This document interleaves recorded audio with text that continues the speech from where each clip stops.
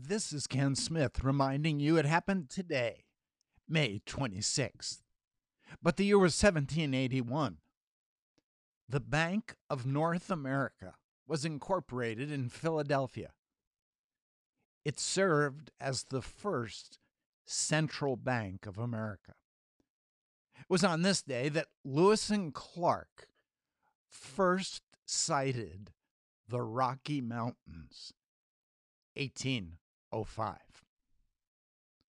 On this day, a slave, Dred Scott, and his family were freed by their owner, Henry Taylor Blau, only 3 months after U.S. courts ruled against them in the Dred Scott decision. 1857. It was on this day that the Dow Jones begins an index of 12 industrial stocks. And what was the closing number on that first day? 40.94.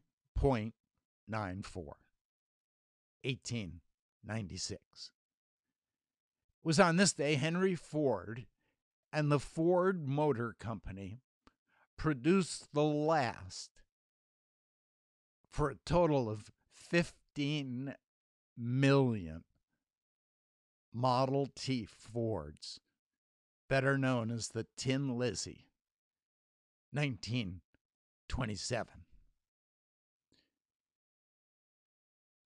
His name, Glenn Campbell. He released a single on this day. It was called The Rhinestone Cowboy. It became the song of the year on this day, 1975.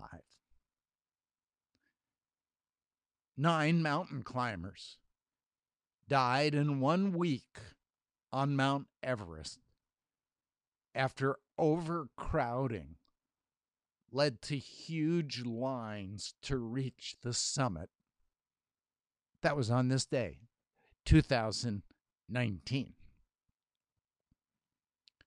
It was on this day, 2020, that California Governor Newsom said that gradually businesses will reopen because the virus is flattened.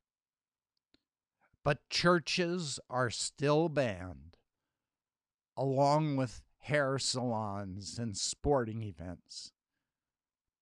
He predicted on this day, 2020, that on Monday, churches could reopen within a matter of weeks. But churches became tired of waiting. Lawsuits against Newsom. 1,200 pastors signed a letter of declaration of essentiality, and they announced that they would open on May 31st. On this day, it was expected as many as 3,000 churches across California could have in-person services by the end of the month. And so there's good news and bad news, confusing news. Behind it all is the good news that this is the day the Lord has made. We will rejoice and be glad in it. This is Ken Smith reminding you it happened today, May 26th.